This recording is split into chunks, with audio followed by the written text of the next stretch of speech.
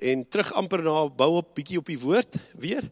En ons het 2 weke terug gepraat oor die woord, want ons kan nie wegkom van dit nie. Ek en Karine het die voorreg gehad om hierdie week wat verby is, 3 dae in Pretoria met 'n top teoloog, moenie skrik as jy teoloog hoor nie, van Amerika, konservatiewe ou, baie konservatief.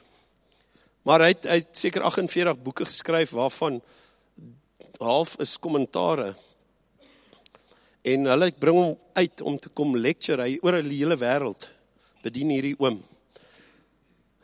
En is eintlik interessant, as jy alles luister wat hy sê, kom het weer terug na the centrality of Christ and Christ alone is the only thing that will make sense as a Christian. En hierdie oom het gesê, jy kan alles bypak en byvoeg wat jy wil, dit gaan nie vir jou lewe gee, behalwe Christus, bring jy lewe. En hy het nogal baie streng daaroor gepraat. Toe sê hy, jy kan maar al die nice goedjies, sideshows sit by, het gaan jou nie lewe gee nie. Daar's net een persoon wat lewe gee, dis Jesus Christus, die lewende God. Die ander goed bring nie lewe nie. En dit was vir my nogal 'n baie special. So kom ons bid saam. Hemelse Vader, dankie vir vanoggend en die voorreg om woord te kan deel. En my gebed is, Here, dat ons sal kan hoor wat sê U deur die Heilige Gees vanoggend. En soos ons stadig begin regmaak vir die nuwe kwartaal, dat U ook ons harte voorberei. En mag U verheerlik wees in hierdie gebou, mag ons U eer in hierdie gebou, mag daar respek wees vir 'n heilige God, ons God, vanoggend. We love you, Lord, we want to serve you, we want to honor you, and we pray that your word will go forth and accomplish what it's sent forth to do. All to your glory, Lord Jesus, and I thank you in your precious name. Amen and amen. Ek wil bietjie vanoggend net praat van groei in Christus.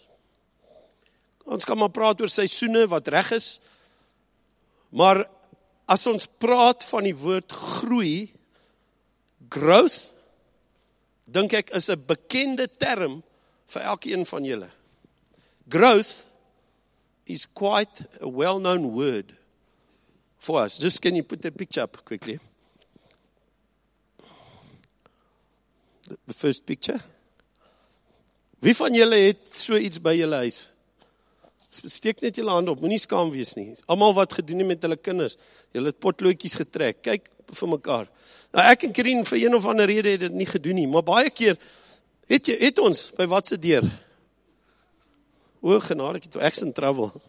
Kan ek by iemand kuier na? Maar weet jy, baie van die ouers, julle monitor of kyk na die groei van julle kinders. En is eintlik exciting, ek weet nie, sê vir my gou, Nadine, hoe gereeld maak jy streepies? Net wanneer jy lus het, of? Okay, julle ander? Hoe gereeld maak julle streepies daar by die, elke week, dis nogal 'n tall order, nee. Maar jy gee seker jou kinders steroids of iets, as jy hulle groei elke week sien. Hulle wil langer as hulle pa en ma wees. Hoe lank? Fonnie, hoe lank het julle dit? Elke jaar.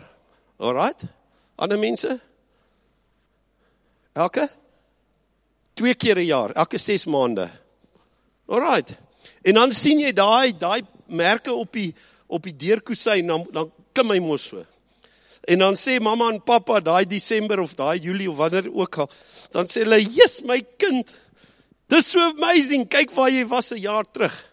Jy was hier, nou is jy hier. Jy's besig om te groei.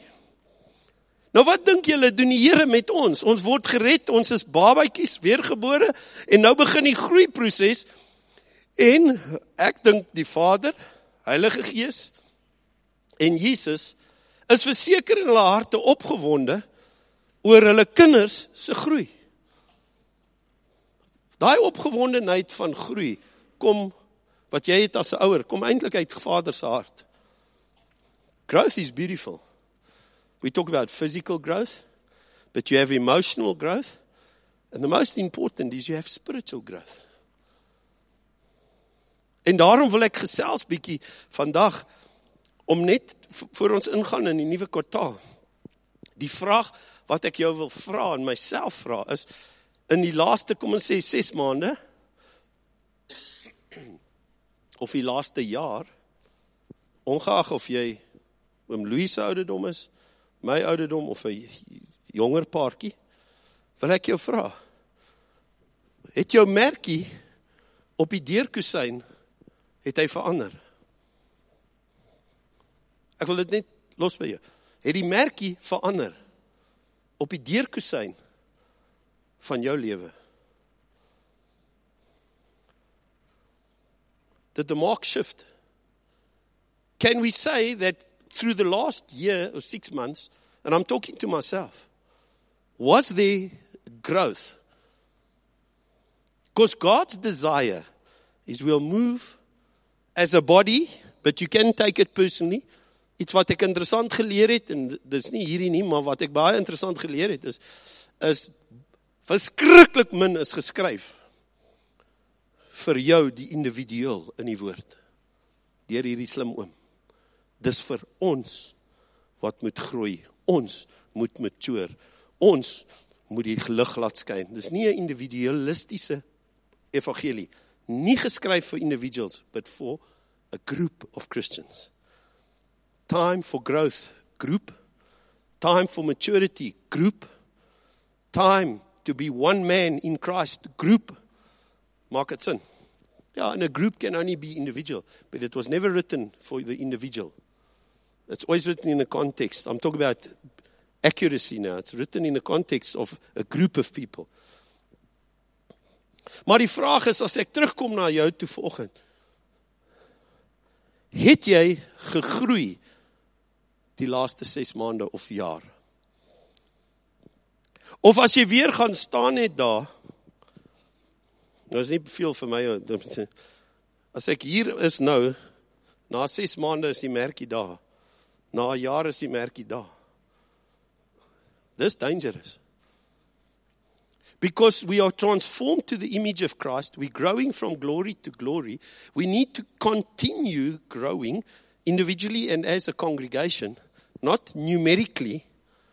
Ons spits altyd groei op nommers, getalle, en dis fine, dit kan 'n teken wees, maar die vraag is, in die hemel, uit die troonkamer van God, as God op ons, of ons op my, of ons kyk, sou die Here gesê het, soos wat jy vir jou kinders sê, jy het gegroei die laaste jaar, my maat, jy eet die regte kos, een van die dae as jy verby pa, maar ons gaan nooit verby pa in die hemel kom nie, maar, of, bly die merkie dieselfde, of tragedies, het die merkie verlaag.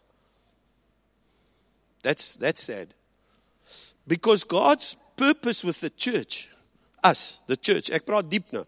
God's purpose with the church is that the church can reach a place of maturity and be a very powerful example, life, testimony for Jesus Christ in the dark, lost world. He wants the church to mature. You can't mature with no growth. So dan vra ons die vraag bietjie van, en ons gaan nie te diep daarin vandag, want ons gaan nog afsluit met 2 liedjies. Maar die vraag is, wat is groei? Waarmee meet God jou groei? Kan ek dit weer sê? Waarmee, vergeet van Ellen, vergeet van hoe ek na jou kyk, of jy na mekaar kyk. Waarmee meet God die Vader sy kinders se groei?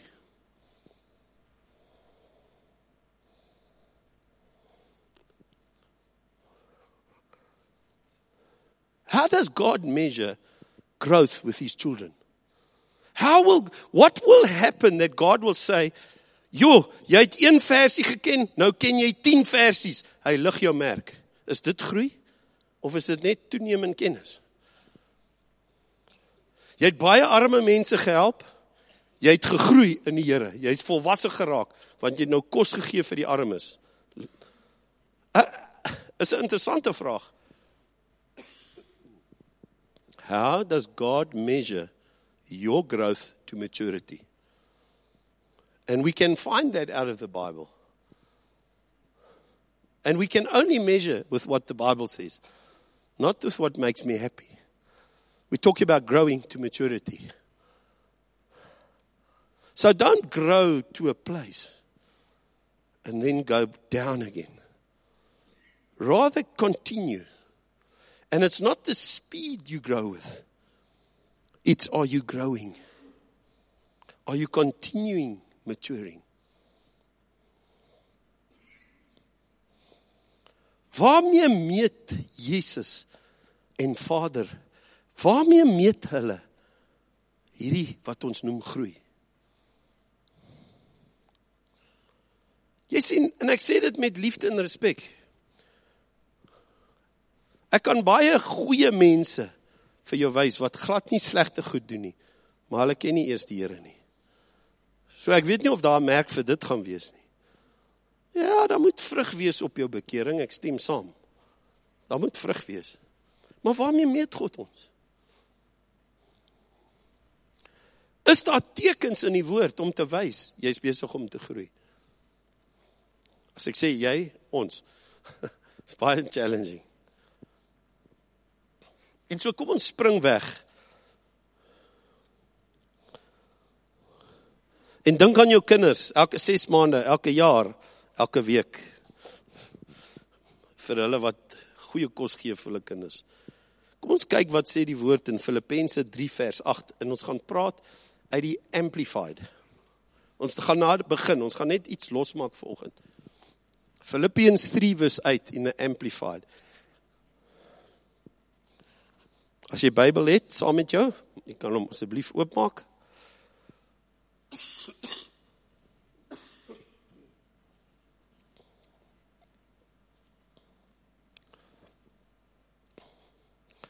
Wat is groei in God se oë? He starts off Paul, and he's writing to a church. Now, he's encouraging the church. Dis asof ek nie voorstaan nie, as die herder of leier of wat ook al, maar Paulus skryf nou 'n brief vir ons. Kom ons vat Filippense uit en sit Kroonstad Selgemeente, of waar ook al jy aanbid, liggaam van Christus. Hy leer ons nou, Paulus begin praat en hy sê, but more than that, I count everything as loss. Do you see everything as a loss yet in your life? He says, I count everything as loss. Remember, this is amplified. I count everything as loss compared to the priceless privilege. Priceless.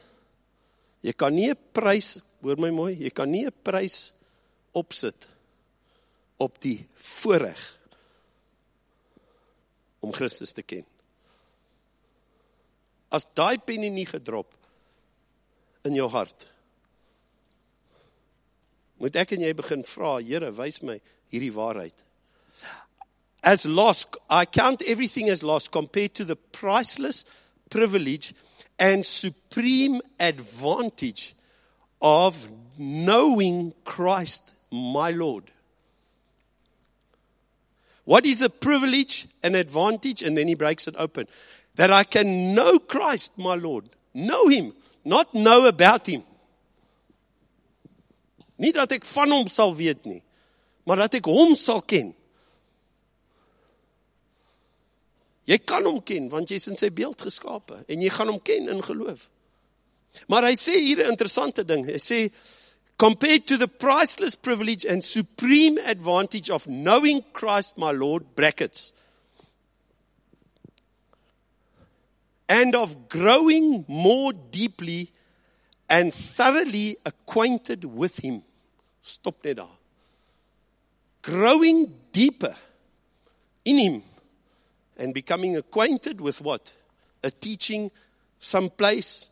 No, acquainted with him. Maak het sin. Thoroughly acquainted with him. A joy unequaled. Daar's 'n vreugde, want ek het die insig gekry, sê Paulus, van die voorreg en die voordeel om hom te ken. En dit is 'n vreugde bo alle ander vreugdes in my lewe. Waar staan ek en jy met die merkie met die een? Ek staan saam julle. Waar staan hy merkie van my vreugde en my joy om hom te ken? Dat ek in my hart en my gees beskou alles onder en minder. Maar die ding in my lewe, hy het niks gepraat van, slim is ek, wat se goedjies ek doen, hy het net gesê, die voordeel en die voorreg om hom te ken, is awesome. En hy maak dit so eenvoudig, dat 'n kind kan begin met hom ken en groei. 'n Babatjie kan die ma ken. Die babatjie ken die ma, maar sy weet eintlik niks van die ma nie. Is ek reg? Julle ma's wat babatjies gehad het, babatjie ken die ma, maar intellektueel en die goed, weet die baba niks eintlik van die ma, weet presies wie's die ma, die warmte, die liefde, die hitte, ek weet wie's die ma, en die voorreg daar, maar vra die kind, daai baba, wat ma geleer, wat ma getroud, die baba weet niks van daai goed.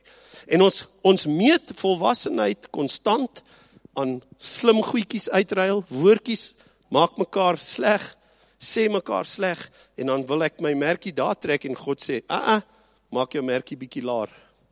Van my merkie begin, wanneer jy begin groei, in die kennis van ek, die Here Jesus Christus. He says, for his sake, for Christ's sake, I have lost everything. I consider it garbage that I can just gain Christ. Hy het nou net gesê, mos, dat hy die Here ken. Nou sê hy, wants to gain Christ. Ja, ek hou daarvan, jy kan maar sê, dis stand en wandel. Hy is wonderlik, hy is perfek, hy het die volheid van Christus, maar nou begin hy die persoon Christus ontdek. En wat het beteken om met hom te leef. In hom, en deur hom, en met hom. Hom in te trek in my huwelik, my finansies. Hom te trek in my besluite, want hy is my lewe. Ek beskou alles as drek, as hy nie betrokke is as die senter. As hy nie die een is waarvan ek lief het, dan is ek besig om het te mis. Dan gaan my merkie dieselfde bly. And that's a tragedy. But God says, I want you to lift that. I want to lift that mark. But I only do it my way.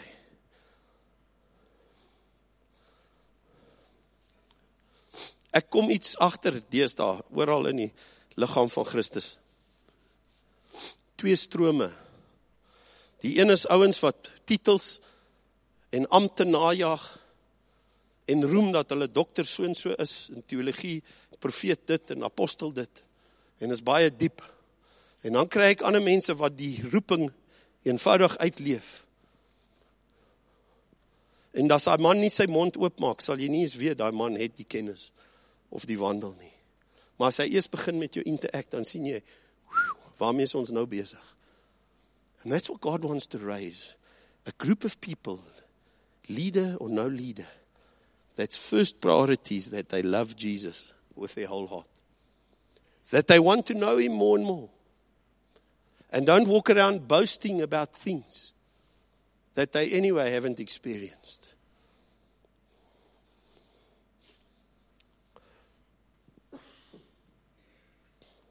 Verskoon die af en toe hoes. Today we're going to speak about growing and maturing in Christ. The Bible speaks a lot about these two. I'm going to just start with 4 signs, just 4, but that's just as a little bit of food.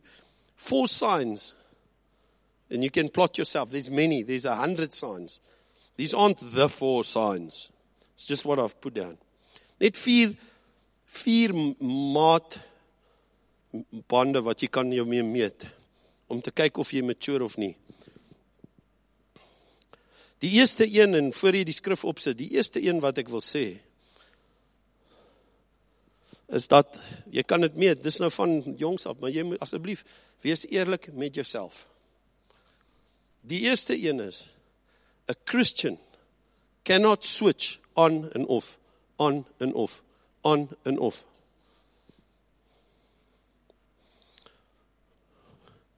A Christian isn't a Christian today, and tomorrow there's a big party, En dan hak ek uit weer soos die duiwel. En dan Woensdag is ek weer in die selgroep. Dan is ek weer aan die brand. Dit is 'n eenvoudige teken dat jy onvolwasse is en jy's nog besig om jou groei te halter. En dis nie condemnation nie. You can't. You on and you off. You on and you off.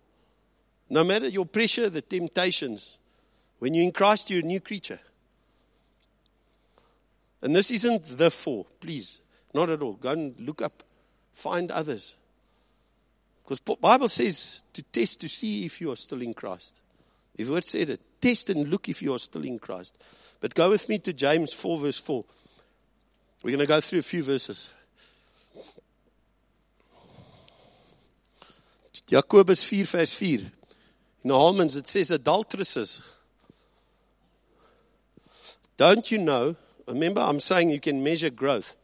Are you busy growing? It says adulteresses. Don't you know that friendship with the world is hostility towards God? In Afrikaans it says, vriendskap met die wêreld is vyandig teen God.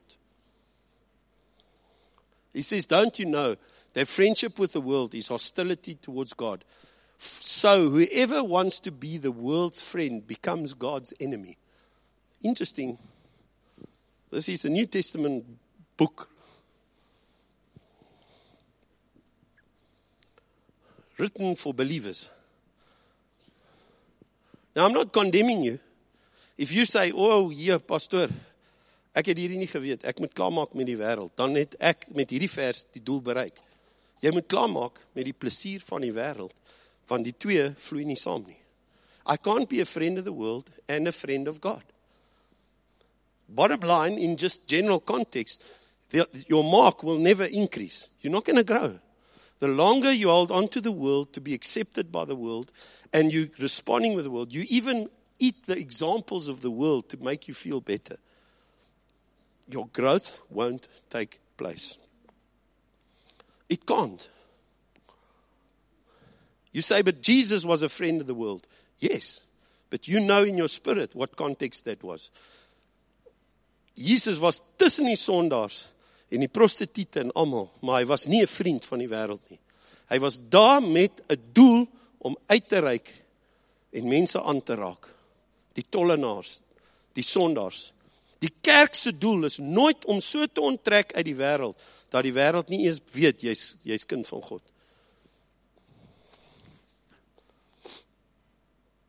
Julle manne sal hierdie nou geniet. Net deel van hierdie 3 dae het iemand 'n vraag gevra. En is interessant vir hierdie oom.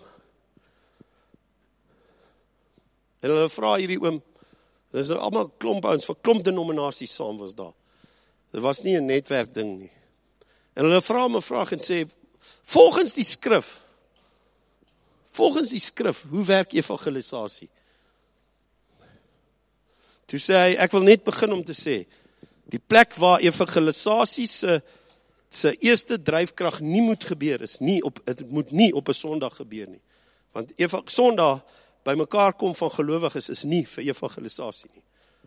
Hy sê evangelisasie vind plaas by die mense se werk, by hulle huise waar hulle interact met die wêreld. That's number 1 evangelism. The world gets equipped, they go out and they testify about the living Christ in them at their workplace. You can start by praying for people or having a prayer meeting or going through stuff and reading with people. Baie interessant.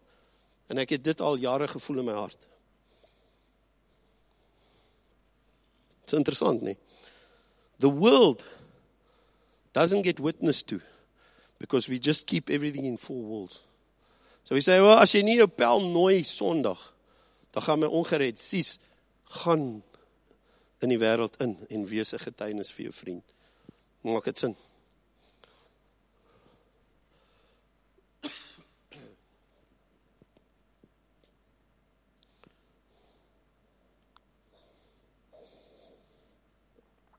So, there's no switch, my friends.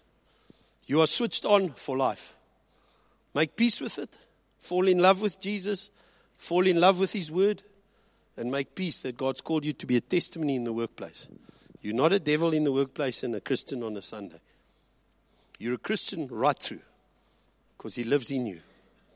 The second part, a sign of maturing or increasing in the Lord, is going to be, this is a very beautiful scripture. Hoor mooi?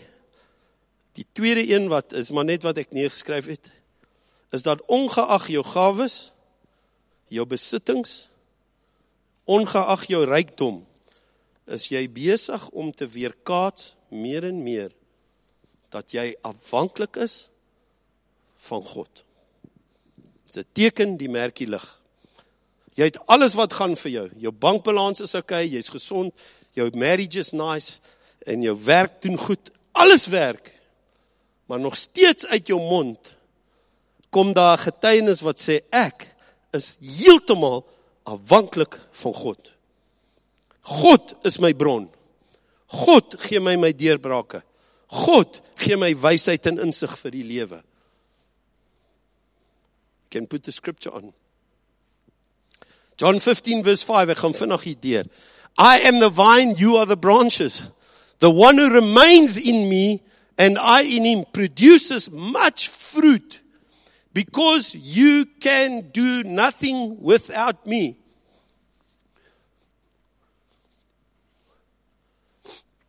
Dis die mooiste getuienis wat iemand begin praat en sê, weet jy wat, die seëninge van die Here is oor my, maar ek moet jou sê, dat sonder hom kan ek niks doen nie. Sonder hom kan ek nie bestaan nie. Ek is deel van die wingerdstok. Of die wingerd, hoe maak dit in Afrikaans? I am part of the vine. I'm planted.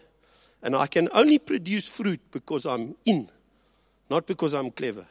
Not because I've done something right. I'm experiencing this life because I'm in the vine. And out of your mouth, you know on and off switch, but out of your mouth will always come a true testimony that you are dependent on God. And you know it. Because as quick as it comes, as quick it can dry up, my friend. Believe me. As quick as it comes, just as quick as it can dry.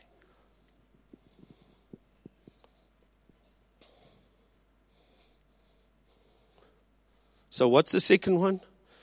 You constantly aware, your life shows. Your life shows, not my blessings. My life shows my dependence. The blessings are wonderful. Praise God. We had a lovely bed last night. And we've slept safe. But I'm dependent on God for that. Amen.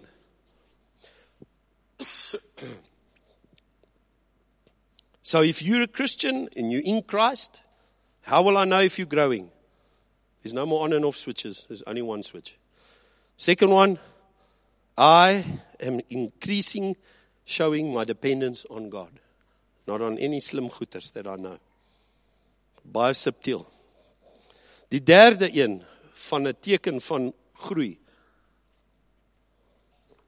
En hierdie is 'n baie belangrike een.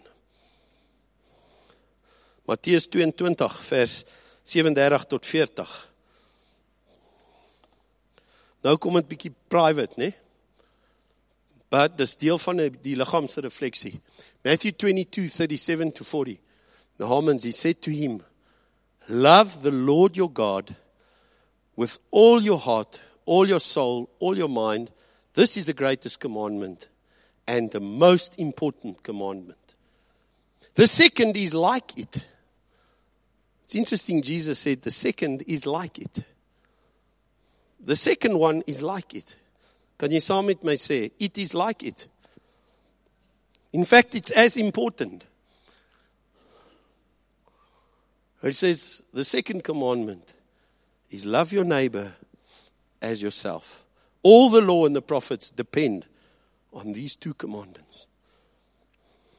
My brother, the mark from heaven will increase when you love the Lord your God and you start loving your neighbor as yourself. You cannot love God and not your neighbor. It doesn't work. You cannot love God and not love people. You will think you're growing. All you're doing is learning a few things. You cannot love God and not love your neighbor. Because when you don't love the neighbor, it shows you are not allowing the Holy Spirit to work in you, the work God wants to do in you. If God's working in you, He'll give you a love for the one next to you. Why? Why is this love important? Because the love between each other, hier is baie belangrik.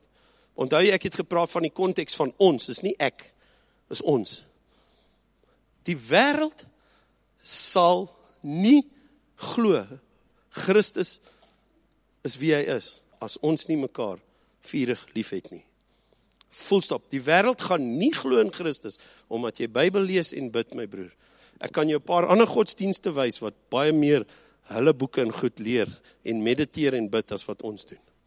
There's one thing with Christians, is that there's a love for one another. A love that's not worked for, not earned.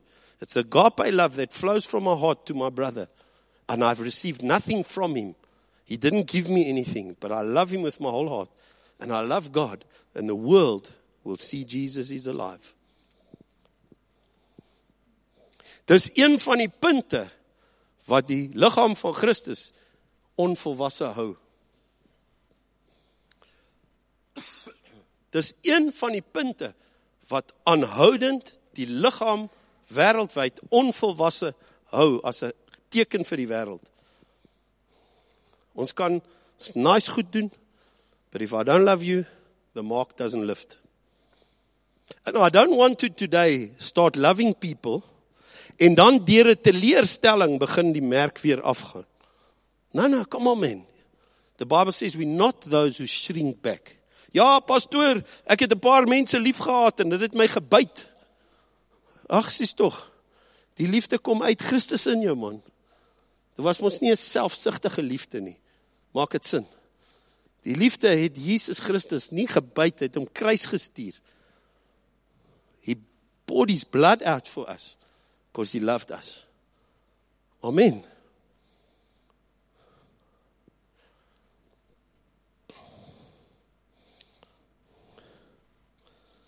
I'm just going to read another scripture. It's not going to be on the board. But I just love the scripture. I'll give it to you. John 13, verse 35. He says, "By this all people will know you are my disciples, if you have love for one another." Agape. If you have love for one another. Then the world will start to know you're a follower of Jesus. Then that mark will start to lift, because you're growing. Because a baby is selfish. When you grow, your selfishness changes. Kan ek dit weer sê? 'n Baba is selfsugtig. Wanneer jy groei jy uit. As Christen, groei jy uit jou selfsugtigheid uit. Maak dit sin? Jy groei uit jou selfsugtigheid in. Dit neem nie toe nie. Kan ek dit weer sê? If you're maturing in Christ, you grow out of your selfishness. You don't increase in it. The more you know Christ, the more my things will start to matter less. As long as He's glorified and I'm loving my neighbor. Because I want him to see. Amen. Julle okay? Is nog vroeg.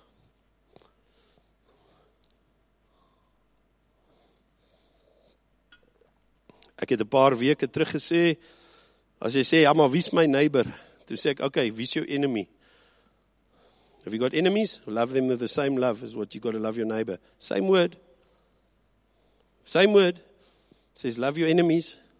So if you say, Alan, I can't love you because you're not my neighbor, you don't have to. If I'm not your neighbor, then you see me as an enemy. You still better love me. Unselfishly, you got to love me. Because that's what the word says. That's what the heart of God says. It's not what I say.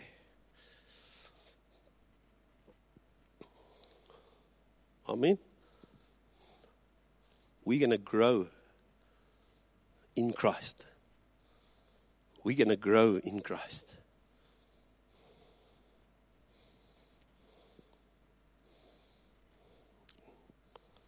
Advertentiebreek. Kan ek 'n advertentiebreek gee? Maak so.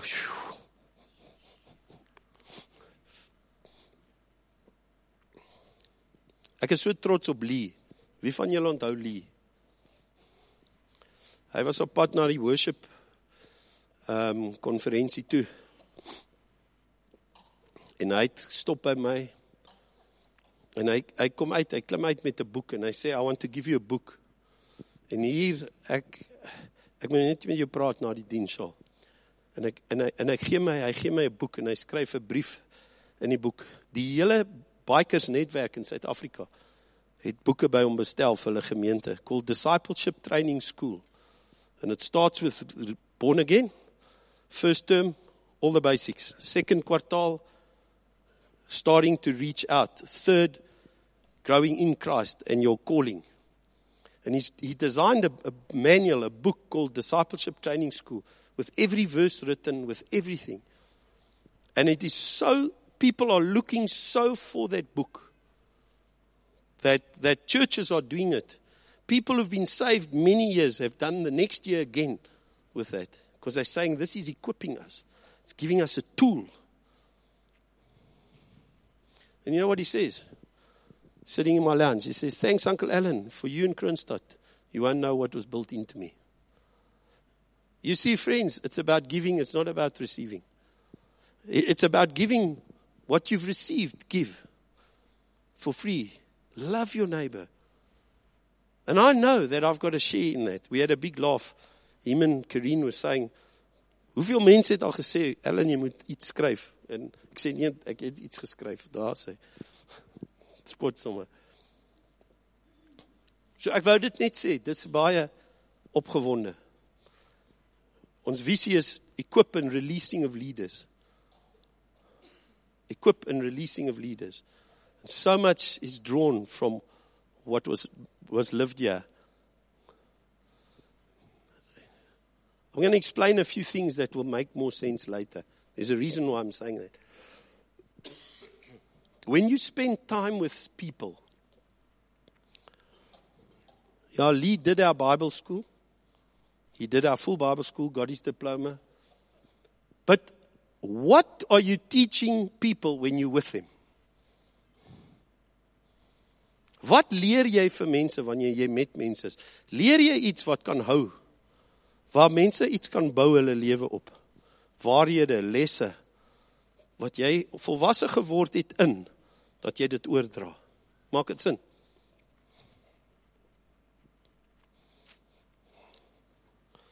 And so, a sign of maturing is real love. The next one, there's going to be a deeper connection between you in the body. Not just love, a deeper body connection. Can you go to Ephesians? Ephesians 4 verse 15 and 16. Hier is bietjie soos 'n Bybelstudie vandag. Is dit reg? Ek wil nie net sê, Jesus het jou lief, gaan jy huis toe en alles is okay. Ons moet bietjie ploeg met die woord partykeer. Woord verander 'n mens. Ephesians 4:15 and 16, it says, remember we spoke about love. But speaking the truth in love, let us grow. Weer terug by groei. Let us grow in every way. Where? Into Him. Let us grow into Him. The modern day church has become a place, as long as it feels good, if we've got good music and a good atmosphere, then we're doing well as a church. No ways. That's no indication that we'll lift that little mark. Are we growing in every way into Him who is the head? Christ. From Him, the whole body fitted and knit together by every supporting ligament promotes the growth of the body. Now we're going to go a bit deeper. That's why I shared that thing with Lee in his book. You say, Pastor, are you taking your glory now for that book? Not at all. I'm saying The fact that I was connected with him as a ligament.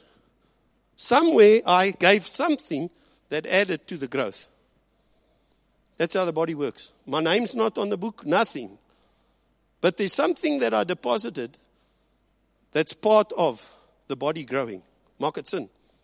Kyk mooi wat sê hy. From him, from the head, so it's not you, it's the head, Christ. From him, the whole body fitted and knit together, as Karine and I, knit together by every supporting ligament. What does that do when I'm knit together with you? I want you to see this, guys. That's why I cry when people beskinner each other. Wanneer mense ander Christene afbreek. Wanneer jy afpraat asof jy beter is. Sies. Dis 'n skande. Ek is knitted together with you. We have one head who gives the life. And maybe I'm going to receive from you, Bix. God, Christ, has given you something.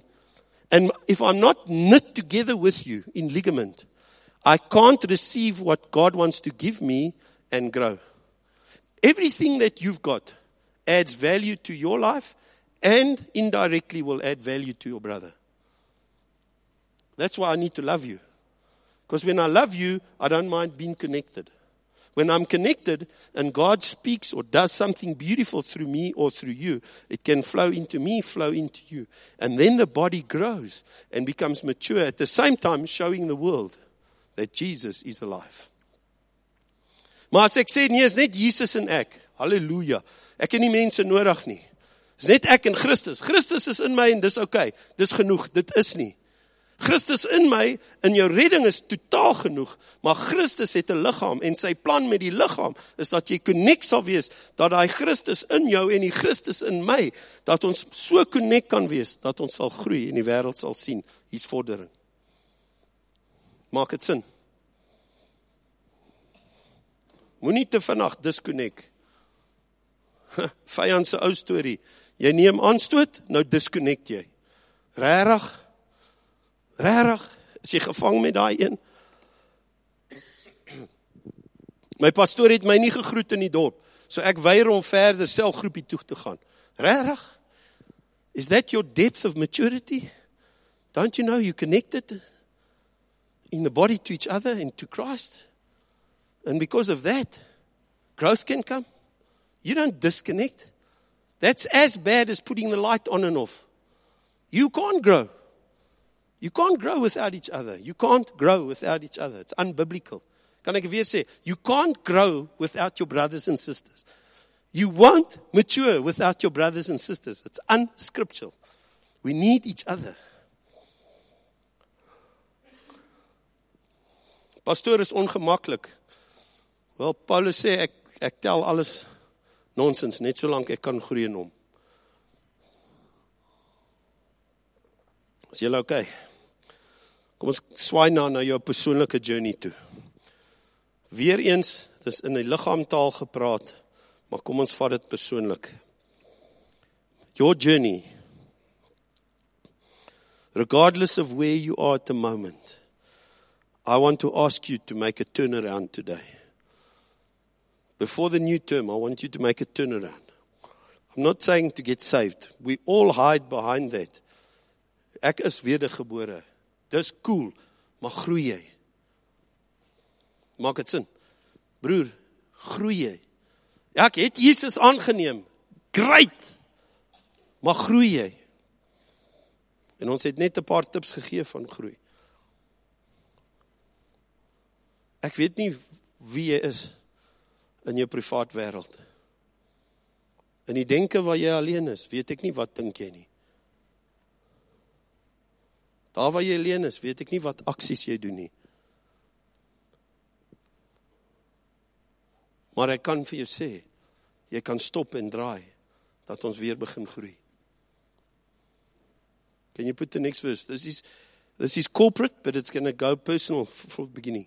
Revelations 2, verse 4 and 5. Again, it's Jesus talking to the church. It's not individual. You can take it individual, but he's talking to the church. And this scares me as herder. Of jy van my hou of nie, dit maak my bang as herder. Want as Jesus my daai vraag vra, wat moet ek sê, Tibi? Wat moet ons sê as leiers? As die Here Jesus sê, hoekom het julle koud geword met julle eerste liefde?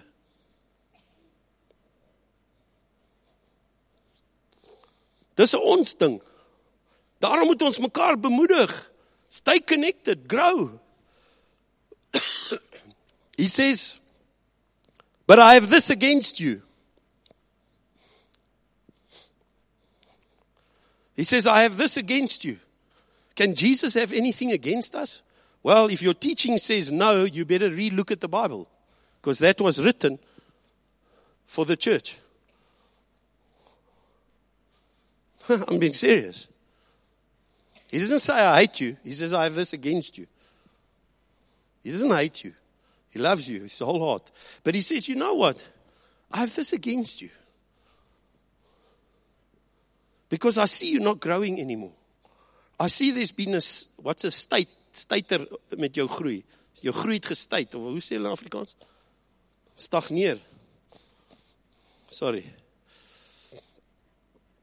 He says, your growth has stopped. I have this against you, church. Yes, but I'm righteous and I'm this and I'm... Yeah, I know. But your growth has stopped. He says, I have this against you. You've abandoned the love you had at first. You've given up. You've abandoned. That word means, in the original, you've divorced yourself from your first love. That love you had at first, you've cut yourself loose through disappointment, hurt, pain. Doesn't matter what. He says, and I have this against you. Why does he say I have it against you? Because the longer that you leave your love, the less you're going to grow and the less the world will see we Christians. You cannot see we Christians if there's no love. He says, you have abandoned the love you had at first. Remember then how far you have fallen. Repent and do the works that you did at first. What works did you do when you first came to Christ? You loved the Lord. You prayed. You read Bible. You'd visit with people. You were committed. You do all of these things. It was a thing of love for God. It was bubbling out of your heart. I love you, Lord. I'll go to any lengths for you. And he says, I have this against you. You've cut out that first love. You've stopped. He says, otherwise I will come and remove your lampstand from its place unless you repent. Doesn't mean he's going to wipe you out and go to hell. He says the purpose of your planting will not be fulfilled. It cannot be fulfilled if you have no first love. And if you love him, you love each other. But if you cut that out, there's nothing really left for you to do. When the church loves God no longer and the church loves each other no longer, the church has no purpose. Then it's a nice gathering with aircons and nice tiles and nice chairs and nice grey carpets. And that's where it ends. If the church doesn't love God with our whole heart, first love, and I love each other, and then go as this witness, we're wasting our time as a church. And God says, I want you to have a look, church, at that mark. Are you growing? But I want you as an individual to look, because individuals make the church. Can you lift that mark in the last 6 months or the year? Are you growing?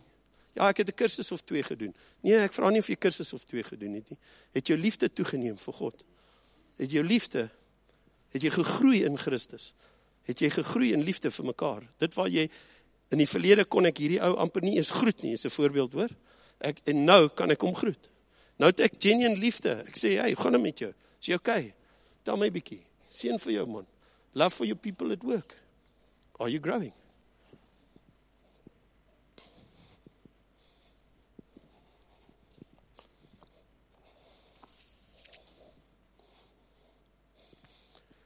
Hierdie is 'n voorreg, ouens. Next scripture. It's your journey. We talk about your journey. This scripture always touches me. 1 Peter 2, verse 2. the New American Standard Bible. This is where you got to get back to. You say, Lord, sorry, I've gone low. Ek het low geword met my eerste liefde. 1 Peter 2 verse 2 says, and it's talking church talk, but now you can take it individual. He says, like newborn babies. Ek wil hê julle moet 'n sin oopbreek saam met my. Is dit reg? Dit is amper klaar. Gaan ons heerlik sing. Like newborn babies. Sê met my, like. He didn't say, because you're a newborn baby. I want you to read the sin carefully. Hy sê nie, omdat jy 'n babaatjie is, moet jy die melk van die woord begeer. Nee, hy sê, soos 'n nuutgebore baba. Begeer. Die verfynste, wat noem dit in Afrikaans? Like newborn babies, long or crave the pure milk of the word. He didn't say, because you're a newborn baby.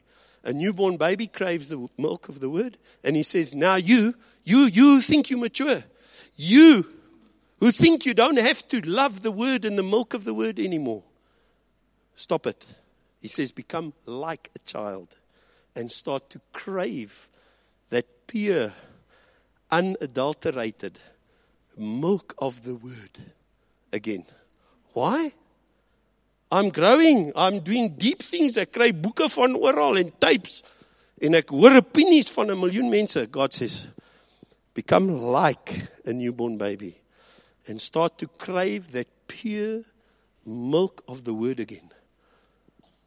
Because without that, you will never grow in respect to your salvation. My friends, you cannot grow. You'll never get a mark from God unless you're starting like a child to crave that pure milk of the word in its essence and basic purity. And you read it, feed it, eat it, and it builds your spirit. 6 months' time, you will see the mark has lifted. You see, I'm not your judge. I have to look after my own life. Maar ek wil vir julle vra, saam met my. I'll ask you in English, nice, in English. Will you become like a newborn baby? Ag, pastoor, dis kinderagtig. It's okay. Will you become like a newborn baby again? And start to crave the unadulterated, pure milk of the word? So that you can grow up in your salvation? That we can grow again?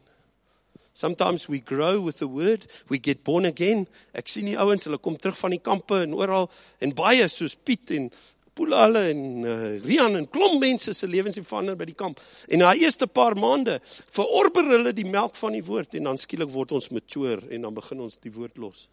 En ons word slim met ander goed. En net daar stop die merkie. Because your growth can't come without the word. It's that pure milk of the word in its simplicity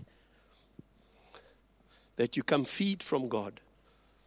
And as you open up that word and God feeds your spirit and God feeds you and says, love your enemy.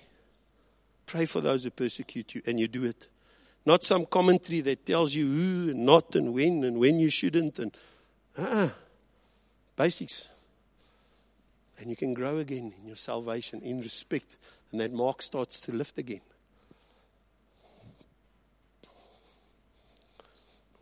We close off. Music team, if you can come forward.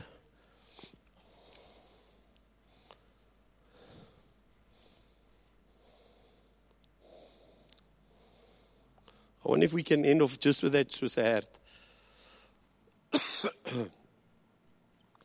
I'm going to just finish off with the last scripture.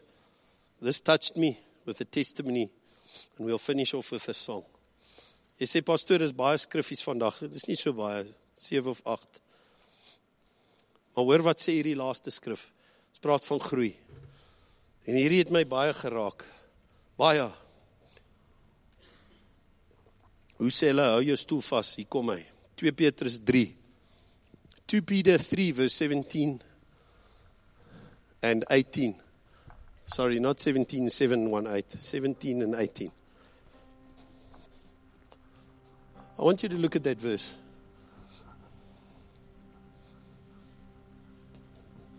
I want you to take this verse that is written for you, and I'll explain the verse. This is Jesus, through the Holy Spirit, writing to you, the church. Is that a deal? Personal. Now it's a personal letter to you. Right to you. He says, therefore, dear friends, since you know this in advance, be on your guard. Wees op julle hoede. Is dit regte Afrikaans? Wees op julle hoede. Dis mooi, hè? Nie hoedens nie. Wees op julle hoede. Therefore, dear friends, since you know this in advance, be on your guard, that you are not led away by the error of lawless people and fall from your own stability. How powerful is that? Listen, man, don't be led astray and fall from your own stability in the Lord. Maak het sin? He says, do not be led away by the error of lawless people and fall from your own stability. But now, look what he says. But grow. That means expand, advance, mature. But grow in the grace and knowledge of our Lord Jesus Christ. Grow in the grace and the knowledge of our Lord Jesus Christ. And then he says, to him be the glory both now and to the day of eternity. But I'm going to just break two things open. But grow in the grace. Grace has got two meanings. Grace, genade, het twee betekenisse. Die een is jou onverdiende guns. Ons ken almal dit, nee. That's grace. But in the original, in the Greek, grace is used with two meanings. One is the undeserved favor of God. All right? Unmerited, you don't work for that, that's grace. And the other is God's divine influence on my heart. It's a fact. Grace is God's divine, that supernatural influence. Like when you got saved, it wasn't your works. You're saved by grace. It's a double barrel. You're saved by His undeserved favor, but you're also saved because He put a divine influence on your heart to accept Jesus. But does that make sense? You started with the grace of God. Now you must journey in the grace of God. Vernuwing se probleem is hulle het genade net gevat en in 'n blokkie gesit van guns. Ek gaan nou groei, die Here gaan net goed vir my doen en goed vir my gee. Genade het twee betekenisse. Die een betekenis is 'n bonatuurlike invloed op my hart. Dit het jou tot wedergebore gebring. God se Gees het beïnvloed. Vir jou gesê, hy het jou oë oopgemaak van jou behoefte aan God. Jy's verlore siel. En God sê, net soos ek jou beïnvloed tot redding, wil ek jou beïnvloed tot groei. Wanneer laas het jy gebeweeg as Christen volgens 'n invloed op die hart? Kan ek dit maklik sê? Wanneer laas is jy beweeg, nie deur 'n boek of 'n tydskrif, maar deur 'n beweging in die hart van God? Niks fout met die ander goed nie, maar wanneer laas is jy beweeg deur God self? When last have you had grace working on you, working in you?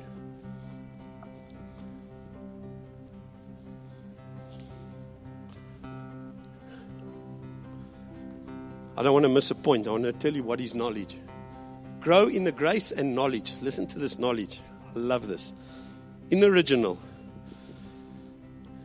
he says, grow in the grace.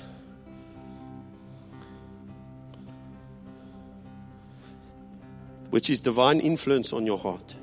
And grow in the knowledge. It is 100% experiential knowledge. It's knowledge, listen to this, that has been gleaned. This is straight from the concordance. This is knowledge that has been gleaned from a first-hand experience. It's a knowledge that has moved, catch this? It's a knowledge that's moved from theory to practice. Dis 'n kennis wat skuif van teorie na werklikheid. Hy sê, die invloed op die hart en die kennis wat besig is om te verander uit net teorie na werklikheid, dit sal jou laat groei In Jesus Christus, ons Here, en alle eer tot hom, tot in die ewigheid, sê hy. Grow in the grace and the knowledge of our Lord Jesus Christ. When you read something and it becomes knowledge, it's only theory knowledge. Let it be applicable knowledge, then you'll grow. When God prompts you with something, be obedient. Ek sluit af, ek droom. Sy naam is dis nie belangrik nie. Ek droom die ander aand van 'n broer wat 4 jaar uit die bediening is. Baie seer gekry in die bediening, baie verward. Ek het niks te doen, ek bel hom nie, ek gesels nie met hom nie, niks. Ons het nie gepraat oor hom nie. Ek weet nie hoekom, maar daai aand droom ek oor hom. En ek droom ek en hy ry in 'n voertuig, en ek weet al, voertuig as jy dit droom is bediening of calling. En hy bestuur, ek ry saam met hom, en die kar gaan van die pad af, en hy stamp onder, en ek sê vir hom, probeer reg uitry, hy sê, ek kan nie, hy moet uitreverse, om hier uit te kom, uit die gemors. En hy reverse, en wragties, hy kry die kar, niks gerol of gestamp, uit afgeglij, af die pad, en is modder en alles, en hy reverse, tot hy weer op die pad kom. Toe hy op die pad kom, hou hy aan met reverse, na sy doel toe. En ons ry agteruit, en ek sê vir hom, my broer, jy kan stop, draai om, die pad is kleer, jy kan normaalweg weer ry. Okay? En hy stop, en hy draai, en hy ry weer normaal, en ek is weer met hom in die kar. Ek los dit vir 'n dag. A day after that, ek bel hom, ek sê, broer, ek wil net vir jou sê, sorry, ek het baie lanklaas gesels met jou, maar ek het 'n droom oor jou gehad. Ek sê vir hom, ek vertel hom die droom, en hy begin huil, en hy sê, hy kan nie met my praat op die foon, hy sal my 'n voice, hy sal my SMS stuur. Hy sê, 2 weke terug, was die eerste keer weer, wat 'n gemeente my gevra het om te bedien. Ek begin weer met 'n selgroep, en ek gaan weer musiekspanne begin vorm. You see, I had a divine influence in my heart, when I woke up that said, just bless him and encourage him. Because he slipped off and his ministry fell apart.